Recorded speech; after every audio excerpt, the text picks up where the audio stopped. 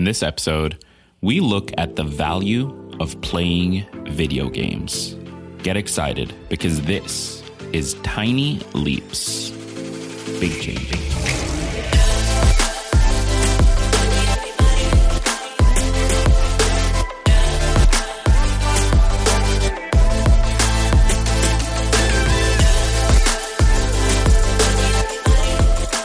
Welcome to another episode of Tiny Leaps, Big Changes, where I share simple strategies you can use to get more out of your life. My name is Greg Clunis, and in this episode, we are looking at video games. We're looking at the value of playing them, the negative effects, the positive effects that come with it, and we're essentially just looking at how video games affect the brain. And this is an awesome topic to me because I personally love video games. I grew up playing video games. I spent a lot of my high school years, my college years playing World of Warcraft. I met some of my best friends in person, but through the shared connection of playing video games, I stay in touch with my cousins, my family through video games. So it is a topic that I'm super excited that we're covering. And I want to give a shout out to the writer of today's episode, Sophie Sumter. So big shout out to her. The link to her Instagram, of course, is in the description of this episode. So make sure you check that out.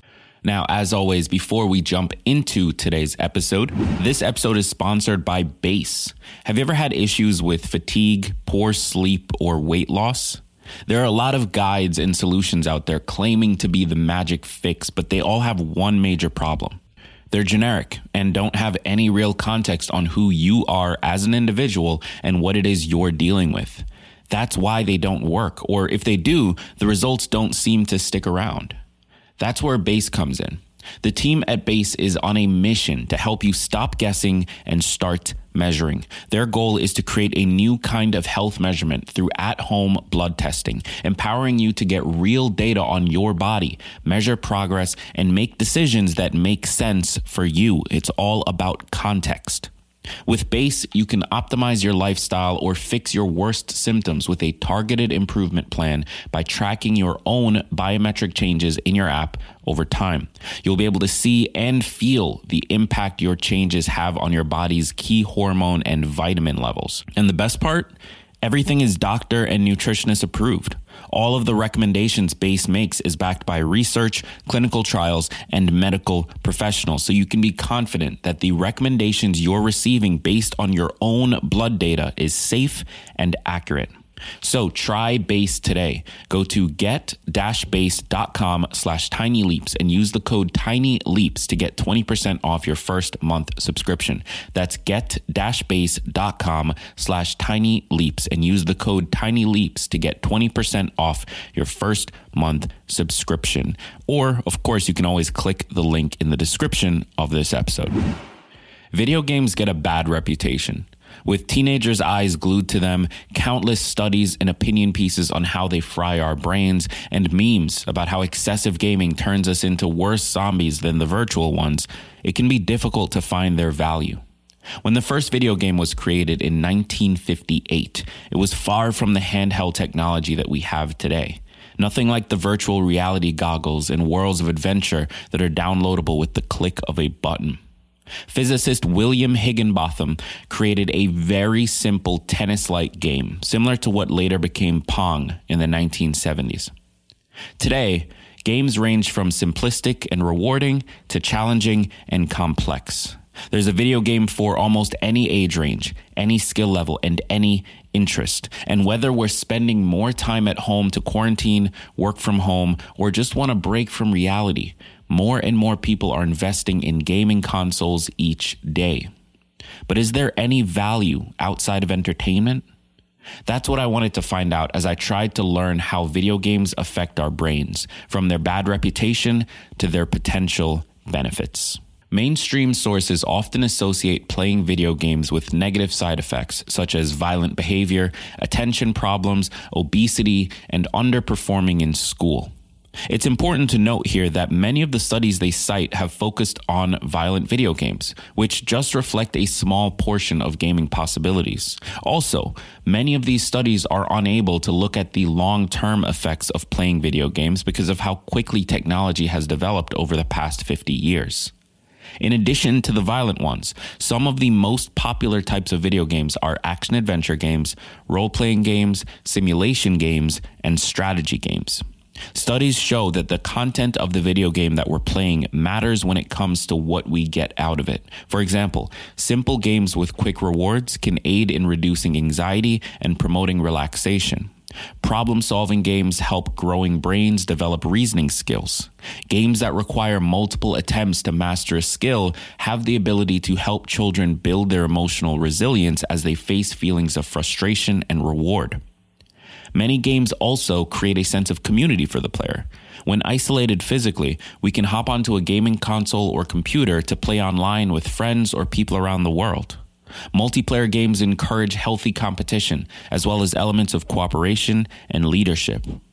Video games are also being explored in the medical field to simulate surgery for practicing physicians. Doctors can practice repeatedly to perfect their skills, coordination, and quick thinking. A 2008 study of 34 medical centers took a look at the effects of child patients playing a video game called Remission while fighting their own real-life battle with cancer. Patients, quote, control a tiny robot that shoots cancer cells, overcomes bacterial infections, and manages nausea and other barriers to adhering to treatments, end quote. Not only did the study find that many of these patients were more motivated to go through treatment, it also found that the game increased the children's knowledge of how cancer and its treatment affects their bodies. It's also important to take the structure of the game into consideration. Some games require the player to pay close attention to detail and scan a screen for clues or enemies, then respond quickly to what they see. Games that require the player to travel between dimensions and to remember specific landmarks in the game allow us to tap into our navigational skills and memory. Altogether, the value of playing video games definitely depends on which one you're playing. Because there's so many out there, much of this is up to our own individual discretion. All video games have the capacity to teach skills in one way or another. Video games also give our brains the ability to practice a skill to the point where we can master it. They make us think, be creative, problem solve, and can help distract us from our daily anxieties. The stereotype of a lonely gamer sitting in their basement watching the world go by as they sink in their couch is outdated, to say the least. We're all adapting to a more virtual reality of our own amidst the pandemic. So there's no shame in blowing off a little steam by loading up your favorite video game and shooting zombies, solving mysteries, or building the perfect island for your animal friends. There's so many kinds of ways to relax and decompress. Gaming is just one of them. As time goes on, research will continue to develop to discover the many positive and negative effects of playing video games and spending so much time in front of a screen. But for now, try to remember that moderation is important.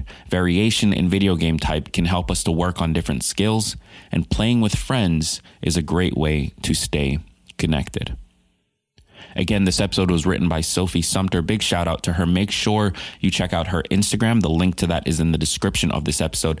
Also in the description are the links to all of the resources that we used for this episode. I encourage you to go check them out yourself. Read the full things. They are worth it. If you're interested in this topic, then it's worth it to dive a little bit deeper. So check those out in the description of the episode as well. And finally, I encourage you to check out today's sponsor, Base. Base is really changing the way that we approach at-home testing, but also the way we approach our personal development.